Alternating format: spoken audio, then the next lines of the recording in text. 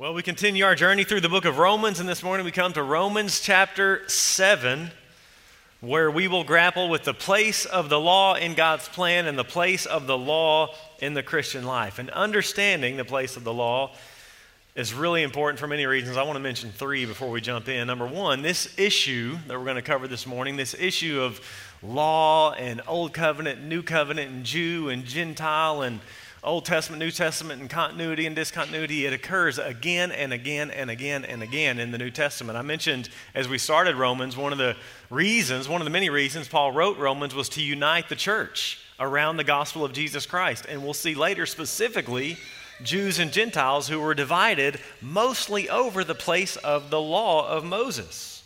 So it's really important if we're going to understand our Bibles. Number two, related to that, it helps us understand how the Bible is put together. It helps us understand the way the Bible is structured. When Paul says law in Romans, he means the Old Covenant law, the Jewish law, the law of Moses. And one of the main ways the Bible is structured is around these two covenants, Old Covenant law and New Covenant. So it's important to understand how we put the Bible together. And then number three, and especially for you young people, the understanding of the place of the law is important for our apologetics, for how we defend the faith, because Christians are increasingly mocked and ridiculed and accused of not taking the Bible seriously. And so you'll have professors say things like, hey, do you believe in Leviticus 19:18, which says love your neighbor? Say, yeah. Let's say, well, what about the very next verse that forbids us from sowing two kinds of seed in our garden? Or wearing clothes made of two kinds of material. Probably everyone in here is wearing clothes made of two kinds of material. Do you not believe that? Or just a little bit later in that same chapter, it says don't cut your hair, don't trim your beard. Do you believe in that? Leviticus 11 calls shrimp detestable. I, a Christian pastor, happen to think it's not detestable but delightful. Deuteronomy 14 says that we should not eat pork. I like bacon-wrapped shrimp. And so they'll say, you hypocrite, you don't actually believe the Bible. You just pick and choose whatever you want. You don't really take God's word seriously. Here's one of my favorites, Tim Tebow, God bless him, the famous whipping boy for all things atheistic. Maybe you've seen this meme. Pigskin ball, Leviticus 11:7-8, which says you can't even touch pigs or you become unclean. Oh no. Tim Tebow's unclean because he touches a pigskin ball. Well, actually, footballs aren't made of actual pigskin. But what we're going to see this morning is they're not understanding the Bible. They're not understanding the way God has revealed himself. They're not understanding the actual teaching of Scripture. So it's an important topic. Let's look at Romans chapter 7, verses 1-6. It's page 887 if you're using one of our pew Bibles. Romans 7:1. Or do you not know, brothers? For I'm speaking to those who know the law, that the law is binding on a person only as long as he lives. For a married woman is bound by law to her husband while he lives, but if her husband dies, she's released from the law of marriage. Accordingly, she will be called an adulteress if she lives with another man while her husband is alive. But if her husband dies, she's free from that law, and if she marries another man, she is not an adulteress. Likewise, my brothers, you also have died to the law through the body of Christ, so that you may belong to another, to him who has been raised from the dead, in order that we may bear fruit for God. For while we were living in the flesh, our sinful passions, aroused by the law, were at work in our members to bear fruit for death. But now we are released from the law, having died to that which held us captive, so that we may serve in the new way of the Spirit and not in the old way of the written code. Way to summarize this morning's passages. We're not under the law of Moses, but we're under the law of Christ. We have a principle in verse 1, then the illustration of the principle in verses 2-3, and then the application in verses 4-6. So first, the principle of law, Romans 7:1. Or do you not know, brothers, for I'm speaking to those who know the law, would have been the whole church, Jew and Gentile, that the law is binding on a person only as long as he lives. And notice he says that again. Do you not know? Again, he did that a few times in chapter 6. Don't you know? Don't you know? Paul's at pains. He's like, you should know this. This is basic Christian teaching. You ought to understand God's plan and God's purposes. And he lays down a basic principle, a basic fact. The law is only binding as long as a person is alive. You don't have to worry about the speed limit once you're in the casket. It's pretty basic, common sense. Then he illustrates it in verses 2 to 3. For a married woman is bound by law to her husband while he lives, but if her husband dies, she's released from the law of marriage.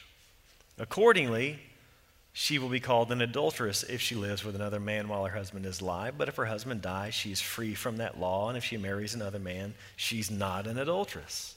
Husband dies, wife's no longer bound to that marriage covenant. She's free from that marriage, free to remarry. Pretty straightforward, right? Marriage brings with it certain obligations and responsibilities, but they no longer apply after the spouse has died. So that's the illustration. And then thirdly, we turn to the application, the meat of the passage in verses 4 to 6. Look at Romans 7:4. Likewise, my brothers, you also have died to the law through the body of Christ, so that you may belong to another, to him who's been raised from the dead, in order that we may bear fruit for God. We've died to the law through the body of Christ. And again, it's really important in this passage. Law means Jewish law. Law means law of Moses, Mosaic law, law given at Sinai, the body of commandments given to the nation of Israel. And he says, you've died to it.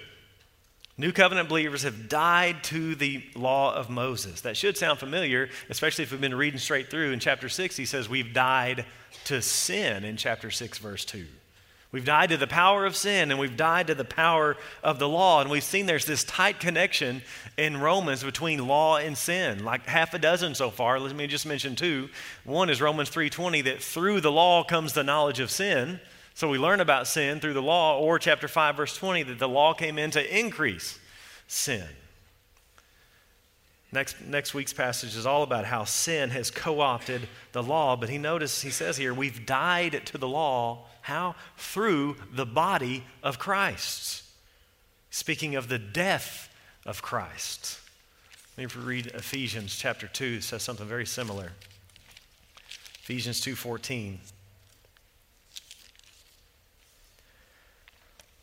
says, speaking of Jesus, he himself is our peace, who's made us, speaking of Jews and Gentiles, made us both one, and has broken down in his flesh the dividing wall of hostility. Well, what was the dividing wall of hostility? Verse 15, by abolishing the law of commandments expressed in ordinances, that he might create in himself one new man in place of the two, so making peace, and might reconcile us both to God in one body through the cross, thereby killing the hostility. Jesus on the cross has broken down in his flesh the dividing wall, the law of commandments expressed in ordinances. So through the cross, Jesus abolishes the law so that he might bring us together. We died to the law through the death of Jesus. Because of the cross, Christians are not bound to the law of Moses. Died to the law through the body of Jesus. So the cross here has so much going on. It's the pivot point of the ages, the cross is. It's where history shifts, right? From BC to AD, Galatians 1:4, Jesus gave himself for our sins, cross, in order to deliver us from the present evil age. Jews would view history in terms of two ages. You have the evil age, present age, then the Messiah would come, and the Spirit would come, and resurrection would happen, and then the age to come. And in Christianity, they overlap. Jesus, by his death and resurrection, has yanked God's future into the present. So now we're delivered from the present evil age. We're no longer, Romans chapter 5, in Adam. Now we're in the last Adam. So the cross is the great exchange, the sinful for the righteous in place of the sinful. But the cross is also the great transition, moving us from Adam to Christ, from the old age to the new age, from the old covenant to the new covenants. The cross ushers in the new covenant. So the old covenant law is no longer our binding authority. We're dead to the law through the body of Christ. Now, This is really important. I want to preempt any emails. This does not mean that the Old Testament is not the authoritative, inerrant Word of God. It is. It means that the Old Covenant law is no longer our direct binding authority. You can eat shrimp, even bacon wrapped. You don't have to obey the laws of Leviticus or Deuteronomy, but it's still the Word of God. I try to show regularly in my preaching that the Old Testament is a treasure trove of insight and revelation about who God is, about how it points to the coming of Jesus, and we can still learn so much about the character of our great God, even from the laws. So we may not be bound to obey a certain law, but we can still learn about the one who gave that law, right? Just think about Deuteronomy 22, where one of the laws was to build a parapet around the roof of your house. It was a commandment, it wasn't an option. We don't have to obey that. We're not under the laws of Deuteronomy, but why did God do that? Well, because in ancient culture, they would hang out up there. They would hang out on the roof. It was the norm. And so God commanded that his people build a fence. Why? Because he cares about people. Cares about the safety of his people. Didn't want anybody falling off. So today, maybe we could apply the principle of this as if we have a pool, maybe we build a fence around the pool. Or maybe we've got a big dog in the backyard, we put a beware of dog sign. Because we don't want people to be hurt. We care about people.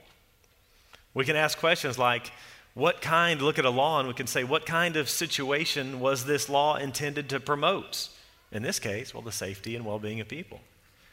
What kind of community would be created when these commands are followed?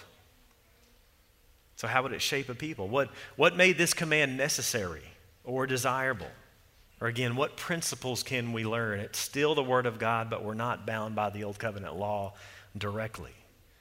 And then we still uphold the law. Maybe you remember Romans 3:31. We don't abolish the law. We uphold the law, Romans 3:31. And then bad chapter break into Romans 4. We see how he goes to the law, the Torah, and he shows how Abraham is an example of justification by faith and not by works. So the law is upheld and then it points forward.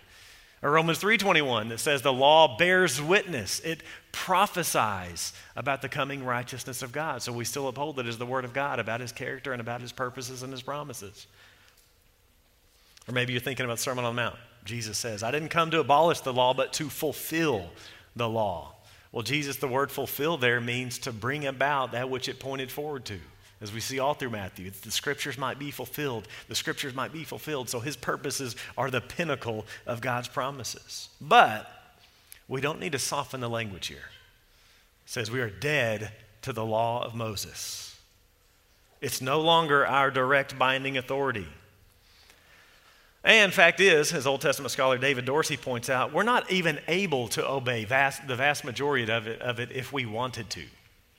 Even pick on the Ten Commandments. The Sabbath command commands us to work 6 days. That's part of the command. But Saturdays, we're not to do anything. Most of us do things on Saturdays. We cook, we go out to eat, we mow our grass. Most of our jobs don't employ us for 6 days a week, just 5. Or Dorsey points out several. He says, because we're not a theocratic nation, the church is international, we're not in the Middle East. We don't, for example, hang roofs on our house because we don't hang out up there. My roof is rather steep. Exodus 29 commands the Israelites to take the fat of the ram tail. And I, for one, I can't keep this command because I live in West Texas and I haven't seen any Palestinian fat-tailed sheep running around lately. It's just an impossibility. I can't keep Exodus 22:5 and 29:40 because I don't own a vineyard, as profitable as that might be. Exodus 23 says to let the land lie unplowed during the 7th year. But I can't apply this or all of the other similar commandments of outlining how to cultivate the Mediterranean olive tree and the uses of its fruits. Exodus 25 through 29 speaks of the production of the pomegranate, the date palm, the acacia, the almond, cassie, cinnamon, galbanum, frankincense, hyssop, Near Eastern poplar, and bitter herbs. Now, Walmart carries a lot of things. I don't know that they carry all that. Leviticus 23 commands the Israelites to begin harvesting the standing grain 7 weeks after the Passover in May or June. But this command requires a Levantine Mediterranean climate. I can't keep it.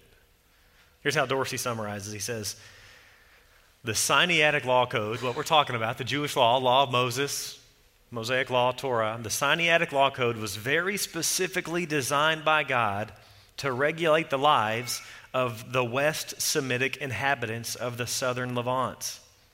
Nearly all the regulations of the corpus, over 95%, are so culturally specific, geographically limited, and so forth that they would be completely inapplicable and, in fact, unfulfillable to Christians living throughout the world today.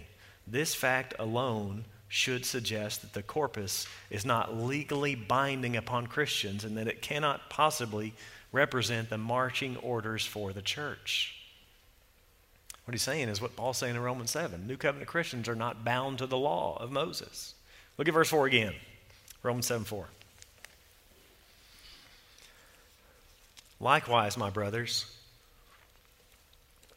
you also died to the law through the body of Christ, so that you may belong to another, to him who's been raised from the dead, in order that we may bear fruit for God. So we're dead to the law, but we belong to another.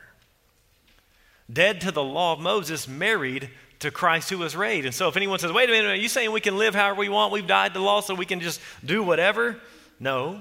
In fact, Paul's already addressed this a couple of times in Romans 6:1. What shall we say then if we're saved by grace? Are we continue to sin that grace may abound? No way, by no means. And he said it again in verse 15. What then, are we to sin because we're not under law but under grace? By no means. We're united to Christ. As Christians, we don't look to Moses. We look to Christ. We belong to another, married to another. And marriage is a really good illustration of the Christian life.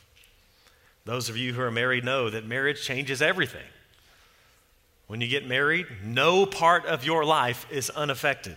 Big or small, how you spend your time, how you spend your money, where you go, when you go. It's no longer me, it's we.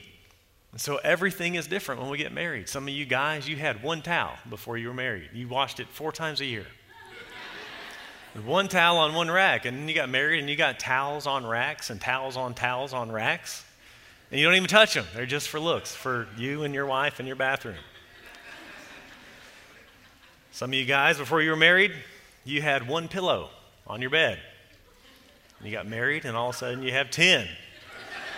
And it seems to increase every year, right? My kids and I play hide and go seek. My favorite hiding spot is underneath Pillow Mountain. They can never find me. And I can't make it. I've given up long ago making the bed. I am incompetent at pillow placement. As a bachelor, I had one bowl, one plate, one knife, one fork, one spoon. Some of you guys were brilliant, and you just efficiently combined it with a spork. Now you got dishes upon dishes you never touch. Marriage changes every bit of us. And being united to Christ changes every bit of us. Jesus is now Lord. That little statement that we confess so quickly has life-altering implications. A complete change of allegiance has happened as we become a Christian. And so there's no part of us now, our habits, our time, our actions, our money, our thoughts, over which he does not have authority as Lord. It was Abraham Kuyper who said, there's not a single square inch on God's green earth where the risen Christ does not say, mine. John Calvin said, no Christian is his own man. We died to the law, but we belong to another. Paul says something real similar in Galatians 2:19. It says, for through the law I died to the law, so that I might live to God. I have been crucified with Christ. It is no longer I who live, but Christ who lives in me. In the life I now live in the flesh, I live by faith in the Son of God who loved me and gave himself for me. It's no longer I who live. Our old ego, our old agenda, our selfishness was crucified at the cross on Golgotha. 2 Corinthians 5 says one of the reasons Jesus died is that we might no longer live for ourselves, but for him who was raised. We lose our lives for the sake of the gospel and for the sake of Christ, that we might gain true life. We no longer live, but Christ lives through us. We belong to another. We do not belong to ourselves. Romans 6 says we were once slaves of sin, now we are slaves of righteousness. So just because we're not under the Mosaic law does not mean we're lawless. To be without the law does not mean we're now outlaws. No, we belong to another. We look to Jesus for us to see how we ought to live. This is God's grand purpose in all of history. We'll see in chapter 8:29 is that his people might be conformed to the image of his son. God's big plan is to form his people to look like his son. He's the firstborn of many brothers, and our goal is to be conformed to Jesus and help others be conformed to Jesus. That's the goal. We're to be about him, to be like Christ. He's the one who said, "Follow me." Jesus people. Little Christs. That's actually what the word Christian means. It's who we're to be about. Turn with me over to 1 Corinthians. It's right after Romans. Keep your finger in Romans and turn over to 1 Corinthians chapter 9.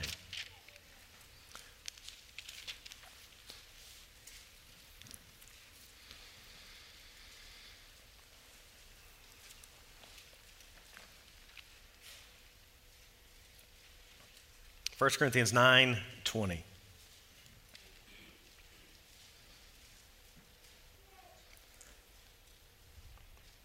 To the Jews I became as a Jew in order to win Jews. To those under the law, really just talking about Jews again. So again, he's talking about the law of Moses here. To those under the law, I became as one under the law. Really important parenthetical comment here, though. Though not being myself under the law. This is the Apostle Paul, the Hebrew of Hebrews, saying he's not under the Jewish law. I became as one under the law, though not being myself under the law. Why? That I might win those under the law. Verse 21. To those outside the law, he's talking about Gentiles now. I became as one outside the law. Another important parenthetical comment. Not being outside the law of God, but under the law of Christ, that I might win those outside the law. You see what he just did there? 3 categories of people. Those under the law, Jews. Those outside the law, Gentiles. And those under the law of God, those under the law of Christ. Did you notice now in the New Covenant era, the law of Moses is no longer the law of God? Look at it again. Verse 21, to those outside the law became as one outside the law, not being outside the law of God, even though he already told us he's not under the law of Moses, but under the law of Christ. And in this context, what does it mean to be under the law of Christ? I think it means to absorb the pattern of Christ. And what's the pattern of Christ? It's to give of self for the good of others. Another way of talking about love. It's to give up our own agenda and give up our own rights that we might serve those around us. We see that just in the very context. Look at chapter 9, verse 12.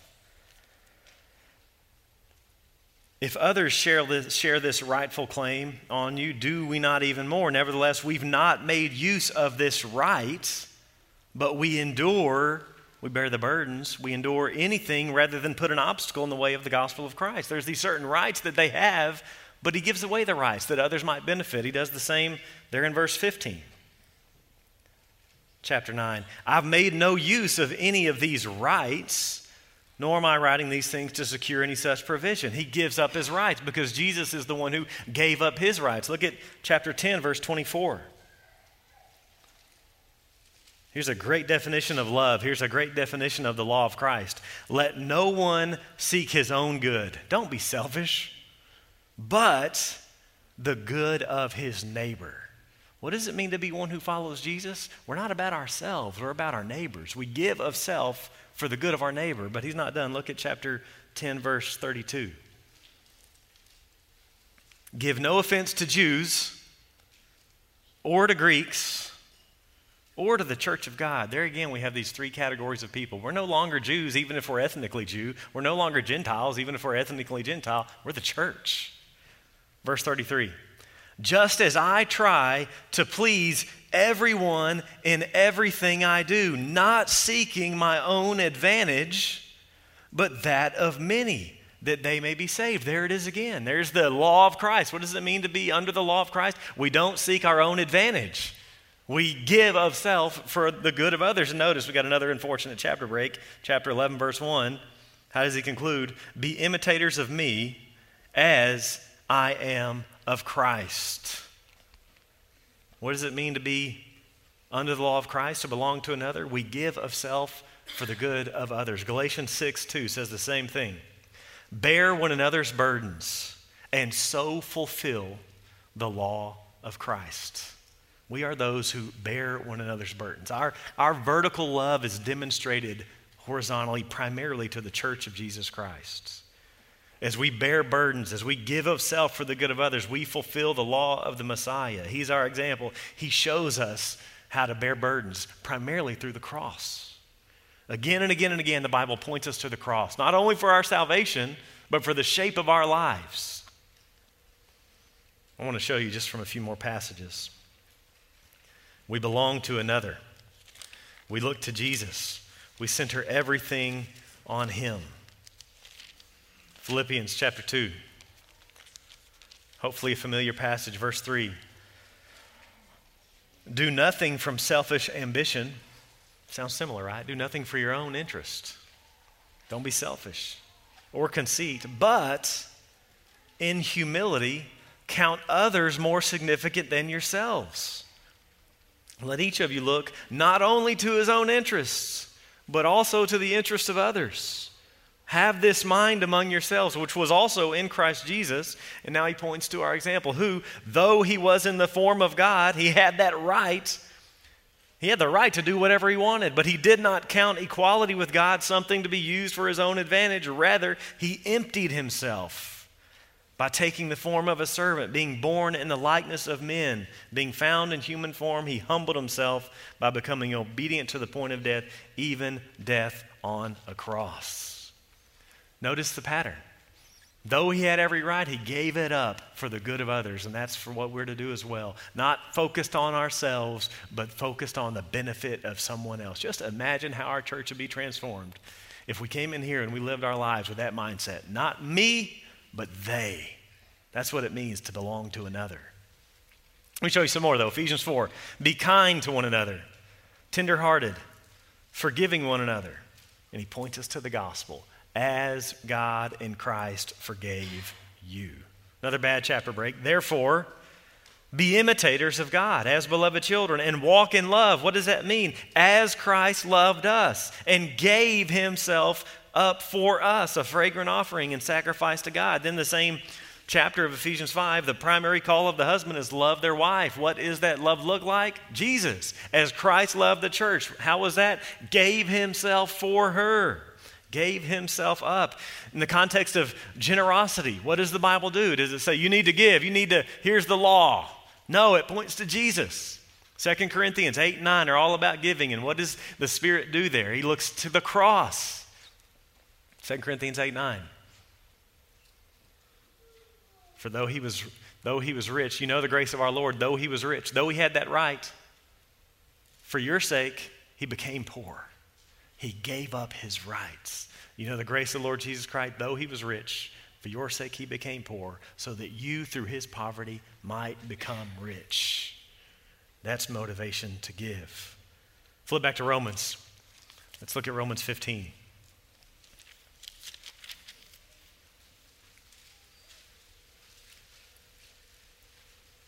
Verse 1.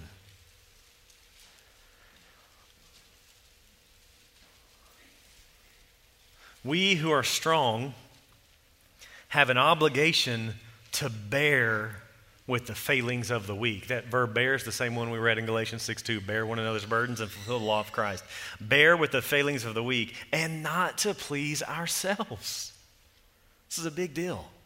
Verse 2, let each of us please his neighbor for his good, to build him up. Why? Verse 3, because Christ did not please himself. We look to Jesus. We're married to another. Jesus is our North Star. Romans 7:4, once again, likewise, my brothers, you also have died to the law through the body of Christ, so that you may belong to another, to him who's been raised from the dead, in order that we may bear fruit for God. This is what God wants. He wants us to bear fruit. In the Old Covenant, Israel did not bear fruit. They were mostly idolaters. But now we're united to Christ and we bear fruit. Jesus says in John 15:5, I am the vine, you are the branches. Whoever abides in me and I in him, he it is that bears much fruit. Fruit of the Spirit. John 15:8, by this my Father's glorified, that you bear much fruit and so prove to be my disciples. We bear fruit for God, now that we're united to Christ and have the Spirit. We glorify Him in all that we do. Our lives are to reflect Him and redound to His glory. Whether we eat or drink or whatever we do, we are to do all we do to glorify God. Go to Romans 7:5. For while we were living in the flesh, our sinful passions aroused by the law were at work in our members to bear fruit for death. While we were unbelievers. Flesh is not just our physical bodies. Flesh is our unregenerate self, who we were in Adam. Romans 8:9 is going to tell us we're no longer in the flesh as believers. Now we're in the Spirit. And when we were in the flesh, we didn't bear fruit for God. We bore fruit for death, he says. The life we lived, the life that we produced, the fruit we produced was headed straight to the grave because ultimately everything we did was for the glory of self, not for the glory of God, which leads to death. C.T. Studd, only one life. It will soon be past. Only what's done for Christ will last. And he says, Paul says the law stimulates rebellion. Our sinful passions were aroused by the law. He says, remember, that wasn't the common Jewish view. The common Jewish view was that the law restrained sin. Not Paul. Paul says it actually increases sin, 5:20. You see that sign that says, do not touch? What's your first fallen impulse? To touch it. While in the flesh, our sin was aroused by the law, bearing fruit for death. We have this terrible quartet: law, sin, flesh, death. And again, notice the progression. This is so important if we're going to deal with sin. Parents and grandparents, this is so important as we shepherd little hearts. It doesn't start with the external actions. Sin never does. It always starts right here. Our sinful passions, it says, were at work in our members. We must never think sin is merely external actions. It begins with these sinful passions or these evil desires that then lead to external sin, lead to sin with our members, with our bodies. It starts in the heart and works its way out. Romans 7:6.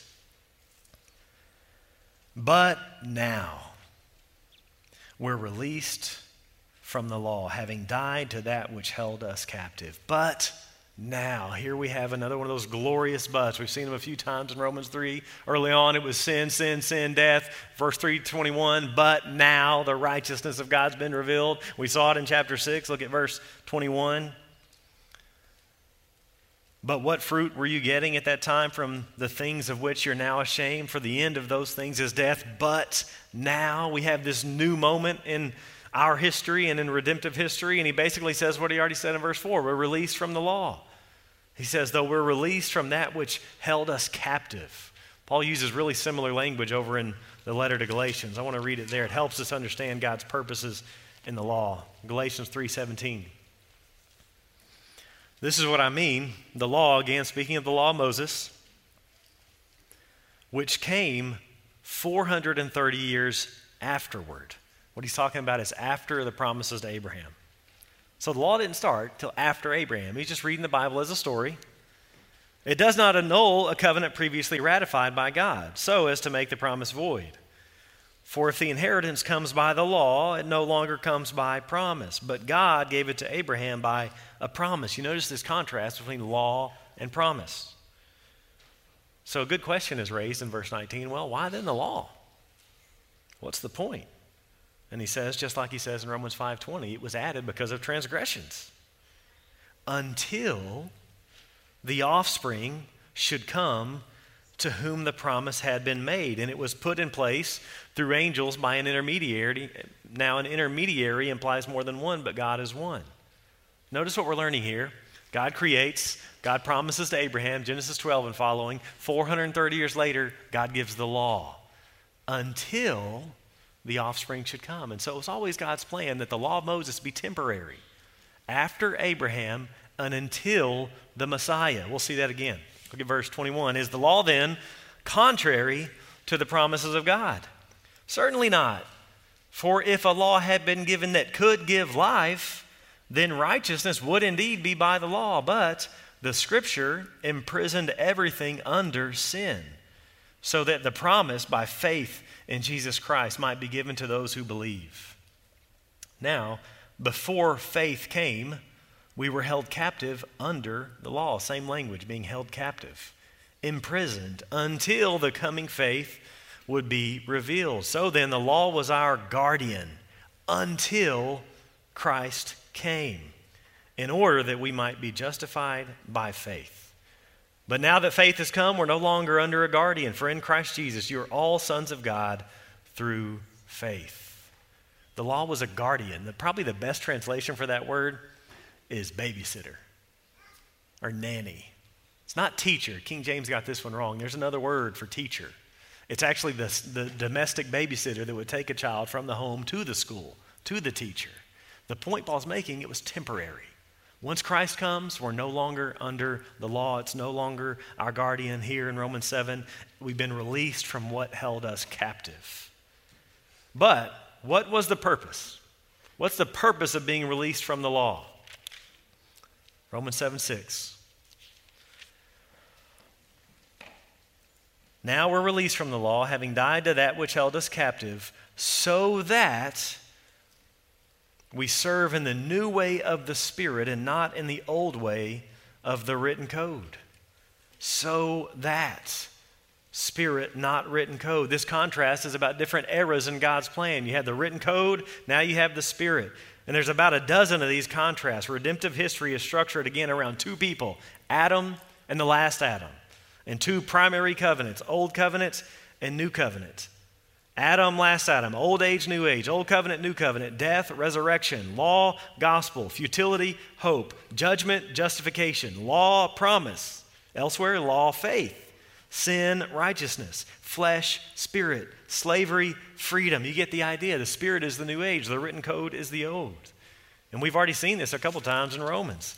The end of Romans 2, he speaks of being circumcised in heart by the Spirit, not the letter.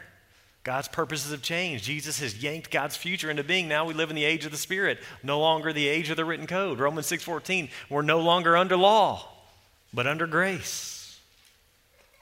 2 Corinthians 3 says that God made us ministers of a new covenant, not of the letter, but of the Spirit. For the letter kills, but the Spirit gives life.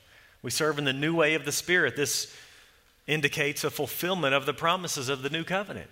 Prophet after prophet spoke about the gift of the Spirit. Joel 2, Isaiah 44, Ezekiel 36. In the future, God's going to make you right by ending the sacrificial system, and he's going to change you from the inside out so that you'll finally be able to obey. Well, that's us, friends. That's the church. Changed from the inside out. Serve in the new way of the Spirit, not the old way of the written code. Not the old covenant, but the new covenant. The letter represents the old covenant law, which demanded obedience, but because the vast majority of Israel didn't have the Spirit, they could not obey. It demanded obedience, but it didn't enable obedience, which is why we saw in the history of Israel is the history of idolatry. One of my mentors in the faith, John Riesinger, used to say that the old covenant should have came with a warning. Batteries not included. There was no power in it. It could only command, but it couldn't produce the power to obey. John Bunyan put it this way: run, John, run. The law commands, but it neither gives me feet nor hands. Tells me to run, but it doesn't give me what I need to run. Which is why 2 Corinthians 3 called it a ministry of death, a ministry of condemnation, because when law meets hard hearts, death is the result. When commands meet unregenerate flesh, condemnation comes. But the Spirit, the gift of the new covenant, transforms us. The letter kills, the Spirit gives life. The Spirit transforms. Run, John, run, the law commands, but it neither gives me feet nor hands. Better news the gospel brings. It bids me fly and gives me wings. Tells me what to do, but it gives me the power to be able to do it. The Spirit does what the law couldn't do. Romans 8:3. Rules don't change us. We need rules, but they don't change us. The gospel changes us. The love of Jesus is what changes us. We need heart change, not law. It's like the teenage boy doesn't adhere to rules, neglects his chores, won't shower, won't work, won't clean his room. Rules don't motivate him until he meets a girl. Gets a job, showers every day, doing those chores, cleaning his car. Well, what happened? The girl got his heart. The law doesn't transform. We did a new nature.